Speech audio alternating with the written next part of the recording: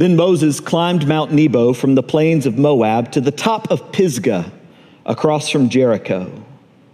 And there the Lord showed him the whole land from Gilead to Dan, all of Naphtali, the territory of Ephraim and Manasseh, all the land of Judah as far as the Mediterranean Sea, the Negev and the whole region from the valley of Jericho, the city of palms as far as Zoar. And then the Lord said to him, "This is the land I promised on oath to Abraham, Isaac, and Jacob, when I said, I will give it to your descendants. I have let you see it with your eyes, but you will not cross over into it." And Moses, the servant of the Lord, died there in Moab, as the Lord had said. And God buried him in Moab, in the valley opposite Beth Peor. But to this day, no one knows where his grave is. And Moses was 120 years old when he died. Yet his eyes were not weak, and his strength was not gone. This is the word of God for us, the people of God. Thanks be to God. Would you pray with me? Father, whether because of my words or in spite of them, may your word be spoken this morning. And whether we come with willing ears or stubborn ones, help us to hear. In the name of the Father, and the Son, and the Holy Spirit, we pray. Amen.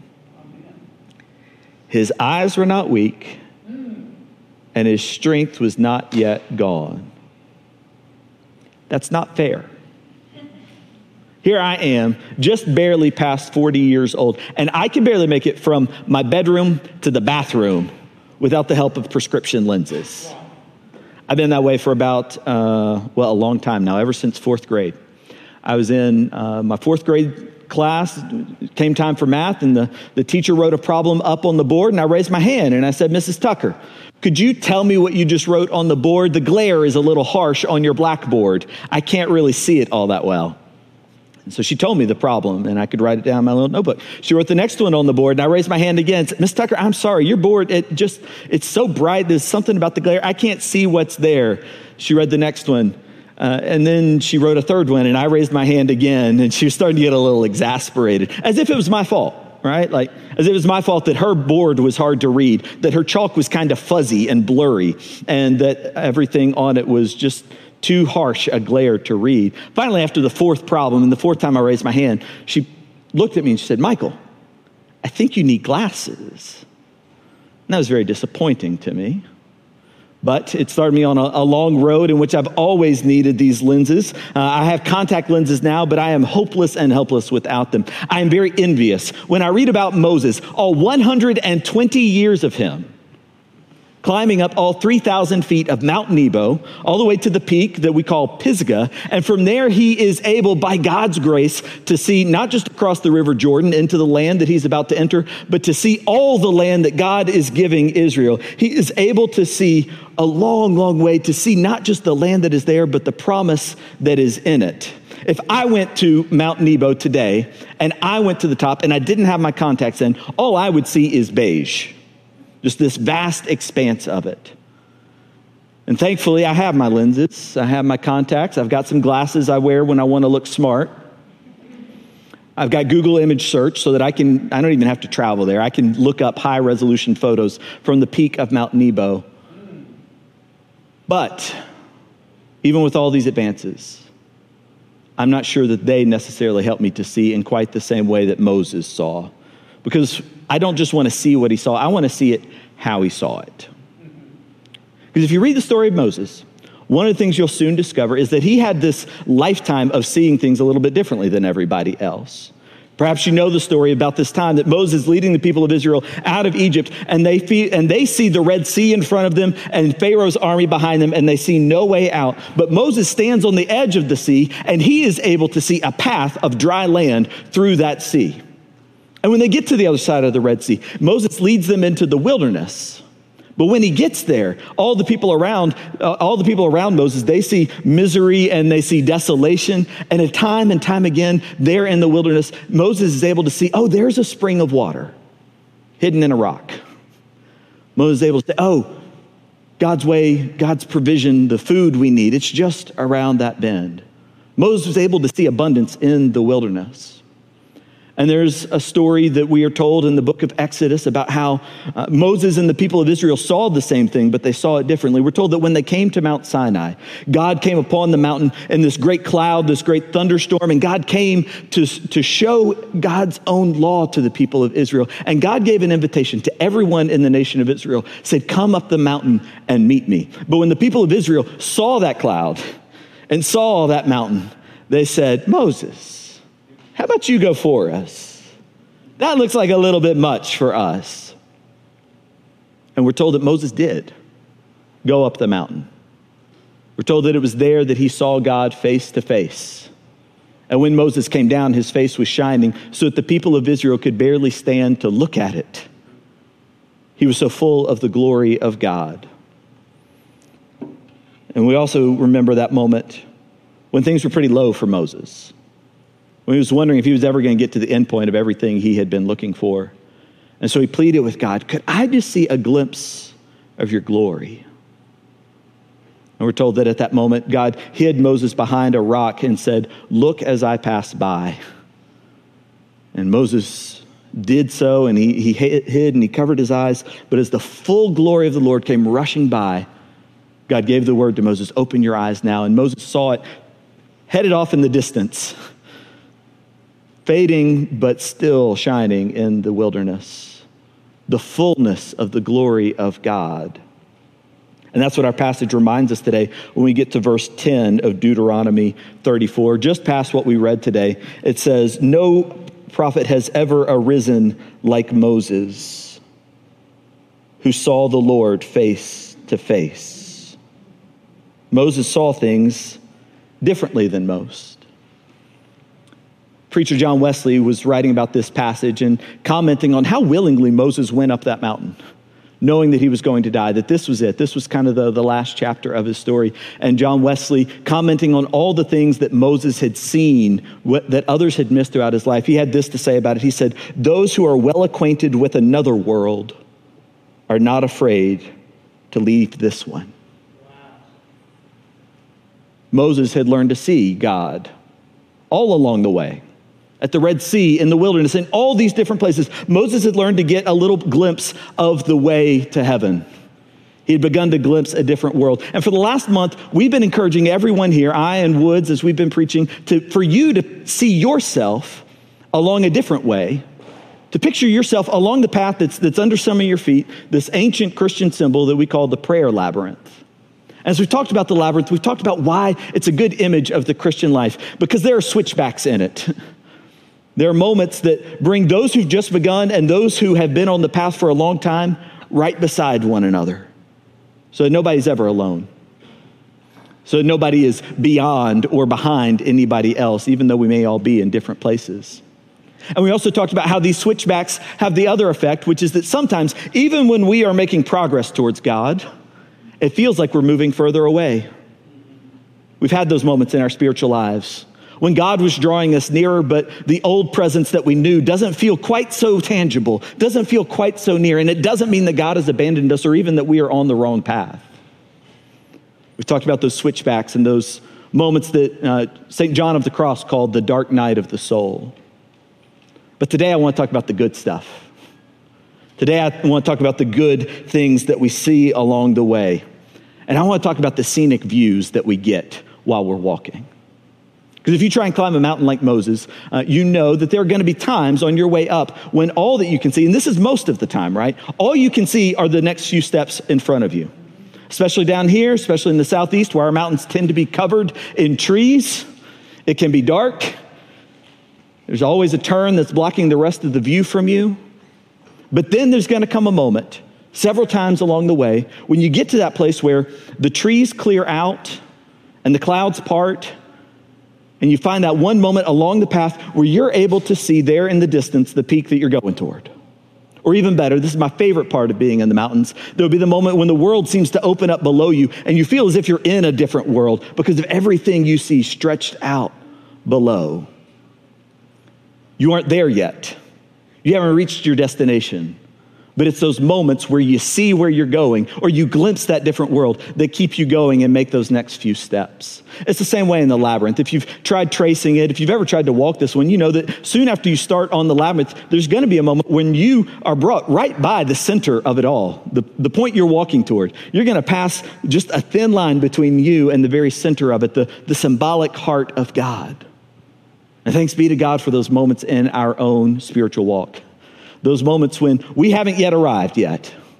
We haven't yet made it to the heart of God, to the fullness of God's purpose. We haven't yet stepped into heaven itself, but we've come so close, right?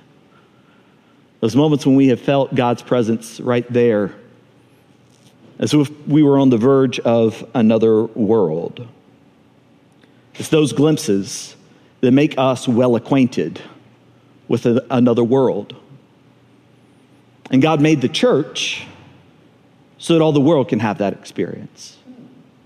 God made the church so that all the world could become acquainted with a different world. We believe that God has laid out the way for every single one of us, that God desires each and every person to come into this saving relationship, to walk with him, to answer the call that Christ gave again and again when he said, "Follow me." We believe that invitation and that call is for everyone. And we are here so that they can believe it's possible, so that they can see a glimpse of that different world. And every time we take a new step, like in our prayers, our presence, our gifts, our service, our witness, the things we've been talking about this week or this month, we're taking another step towards the next scenic overlook. We're making our way to that next moment when we get a glimpse of it too, and those things that keep us going. And we believe that we do these things, not because we're trying to earn something, but because we believe that through them, we are most likely to get a glimpse of heaven. Jesus said, when you clothe the naked and you feed the hungry, the reason you should do it is because you will see me. When you've done it to the least of these, my brothers and sisters, you've done it unto me, Jesus said. Jesus said that when we gather in presence, whenever two or more are gathered in my name, there I am with you. It's a moment when heaven and earth overlap and we get a glimpse of the different world for which we were made. Jesus said that when we welcome strangers into our worship through acts of service and extravagant hospitality, the book of James tells us that in those moments, we should do this because we may be entertaining angels unawares. Heaven and earth are coming together, and we're getting a glimpse of the kingdom. And Jesus said that when we pray, we should go into our closet, shut the door, and pray to our Father who is unseen, because then our Father who sees what is done in secret will reward you. And Jesus told us to be generous with our finances so that we could store up treasures in heaven.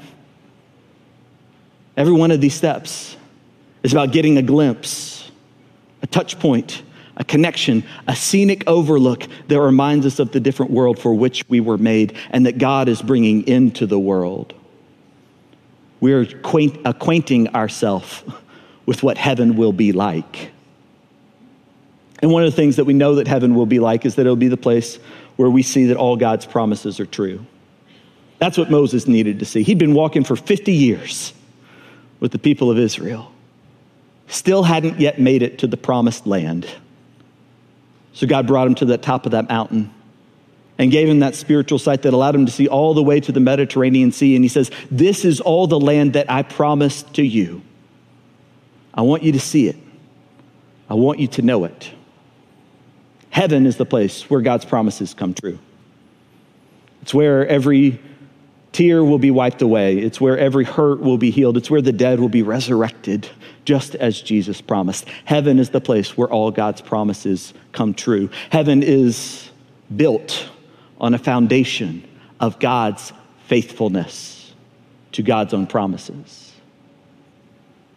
And so the church, if it is to be a true sign of the kingdom, if it's to give a faithless world a glimpse of a faithful God, has to be a place of faithfulness too. It's a place where we keep our promises to God and where we keep faith with one another. A faithless world needs a faithful church to become well acquainted with a faithful God.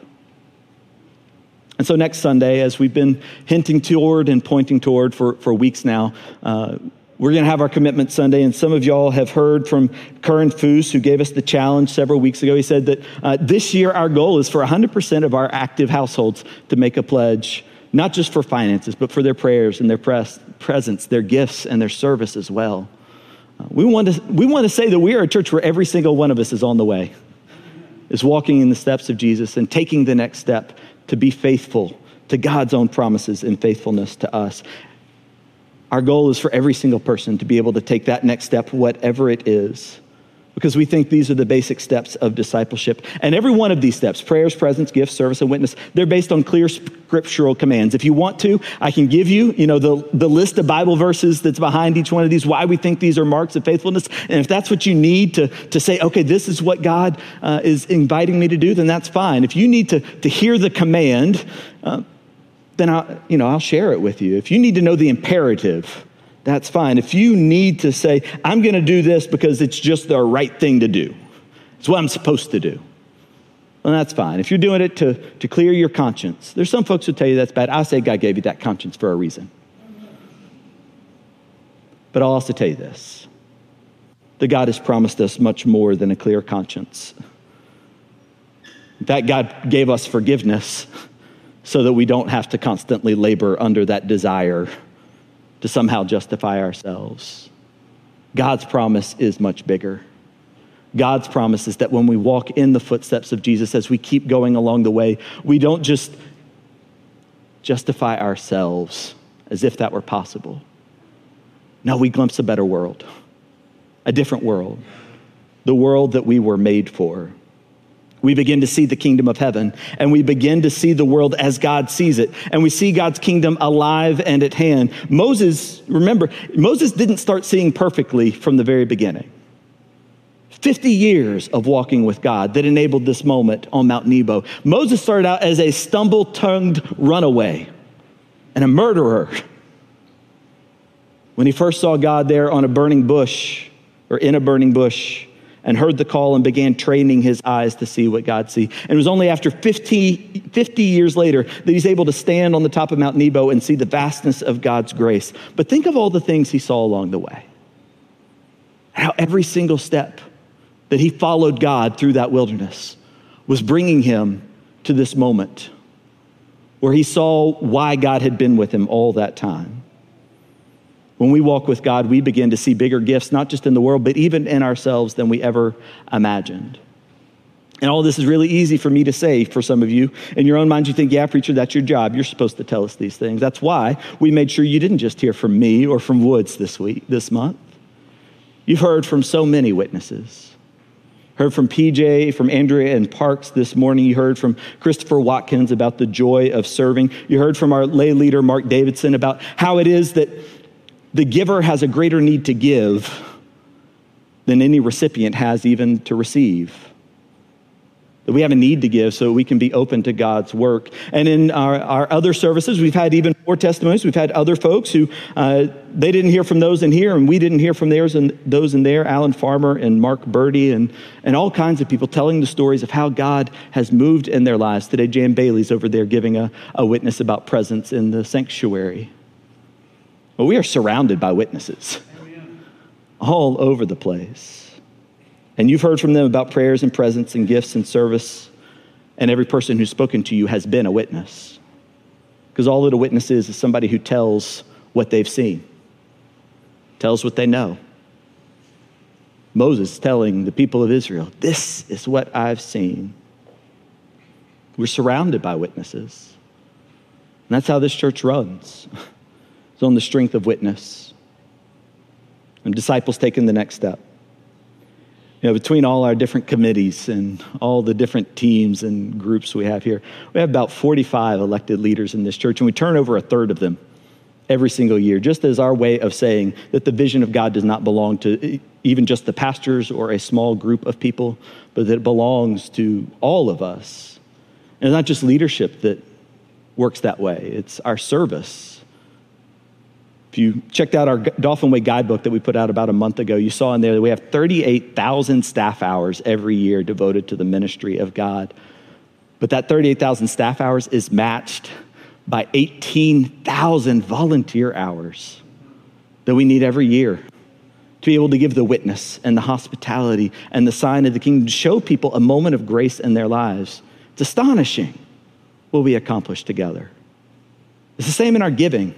Last week we shared about our foundation pledge, which is always the first pledge. It's always the biggest gift we receive in any given year, is the legacy gift of those who've gone before, and it's incredibly generous. We are a generous church, full of generous people. But that one gift, that foundation gift that we receive each year, that accounts for 3.5% of our budget. The remaining 96.5% is through the faithfulness of those of us who are here and now, who continue to give witness and to say this is where God is in our lives and this is the step we want to take. And a few people around you this morning have already made some of those pledges, those promises, those gifts. A couple folks have turned in their pledge early, and this last Tuesday I reissued an invitation to our leaders and said, would love for you to go ahead and make your pledge now so you can take the first step of all these other steps we're asking people to take. And we haven't done the math on the pledges that have come in. Some people were stopping me this morning to say, don't worry, Pastor, we got it in. It's there on your desk. But I can say that this morning, we are already 18% of the way to our goal of every active household in the church taking part in a pledge. It's not about the amount. It's about everyone being in on it. By the way, 18% is a lot more than we have just in leadership. You've got a lot of people who've taken that first step for you. You're surrounded by witnesses. And since I asked other folks to take the first step, it's only fair that I do so too. So I wanted to make sure you knew I'm taking these steps too. And about the first steps I'm taking in the year ahead. First step for me is always just to make sure I keep taking the steps I have before. As I looked over our commitment card and the places to serve and be, I'm still leading a small group, still giving above a tithe, still praying daily, and Lord willing, I'll do those things the rest of my life. Went to training about a month ago so I can take my day at Meals on Wheels in the kitchen. I now have my food handler's permit. I'm ready to go. And I shared at the beginning of the month about some steps we're taking within our own staff. I'm so grateful to our SPRC, our staff parish committee, and other members of our staff who've agreed to take on a few responsibilities I have had so that I can have more time in my week for visitation, for going out, not just visiting in our hospitals and those in crisis need, but visitation just in the everyday ordinariness of walking along the way, to know your heart and hear the witness that's in your life. Because I believe we are surrounded by witnesses. I want to hear what you've seen and what you're looking for. And I've committed myself to taking new steps every week to seek out those conversations. Because I do believe the signs of the kingdom are all around us. We just have to learn how to see them. In the last 12 months, I want you to think about everything that we have seen. I can't even begin to name all of it, but here are a few of the things we've seen. We've seen 213 people keep the lights on and the water running in their house when they had nowhere else to turn, because they showed up on our doorstep. And the Society of St. Stephen said, people of Dauphin Way will help take care of you. Just this last week, a member from another church was at our pumpkin patch because they needed some decorations. And the priest said at their it was Orthodox church here in town, said, make sure we go to Dauphin Way to get those pumpkins because we know what they do in our neighborhood. What an astonishing witness. And this last year, I've seen this church put Thanksgiving dinners on empty tables and Christmas presents under empty trees. I saw Kat Brand walk into the office 2 weeks ago, and the first words out of her mouth were, every week we see new people on Sunday nights that I have never seen before. I've seen our choir this year sing in the dark with no air conditioning in the sanctuary back in June. I wonder if any of y'all were there for their Americana concert. The power was out all over the neighborhood. They kept singing anyway, and then there in that concert, our congregation went above and beyond in their giving so that we could make a contribution to putting a new roof on a sister church, not to feather our own nest. I saw us, this seems like a lifetime ago, but it was just 10 months ago. It was just in January that we burned the note on every debt this congregation holds. I've seen 90 new people call this their church home, and another 43 for the very first time make a vow to join it as a member and offer it their prayers, their presence, their gifts, their service, and their witness. That's 113 lives changed this year. And I see a glimpse of the kingdom every time God promises to meet us, and we come forward looking for more. I see God's presence. I see the overlap of heaven and earth in the sacraments. And this year, I've done not one, but 2 baptisms during an active hurricane. 2 different active hurricanes. And in every single one of those baptisms, I had in my mind the words from 1 Corinthians of Paul, who said, if anyone is in Christ, there is the new creation. Look, the old is becoming new. Heaven and earth are overlapping. This is what the new creation looks like. The kingdom breaking in. This is the pearl of great price. This is the treasure that's buried in a field. And I would give anything to see that. And having seen all that, I want to see more. I want to see how abundantly God provides. I want to see the possibilities of the kingdom everywhere I turn, rather than seeing the limits of my own worries. And I want to see God in first place in every part of my life, so that I see God reign in every part of the world around me. I want to see bigger things at work than other people dream possible. And above all, I want to see God making a difference in the world through the way I believe God intends to, by making new disciples at Dauphin Way. I want to see like Moses, all 12 decades of him, climbing all the way up the mountain just to get a glimpse of the promise that he's been waiting for. And I want to see what kind of difference our promises make. In the name of the Father, and the Son, and the Holy Spirit. Amen.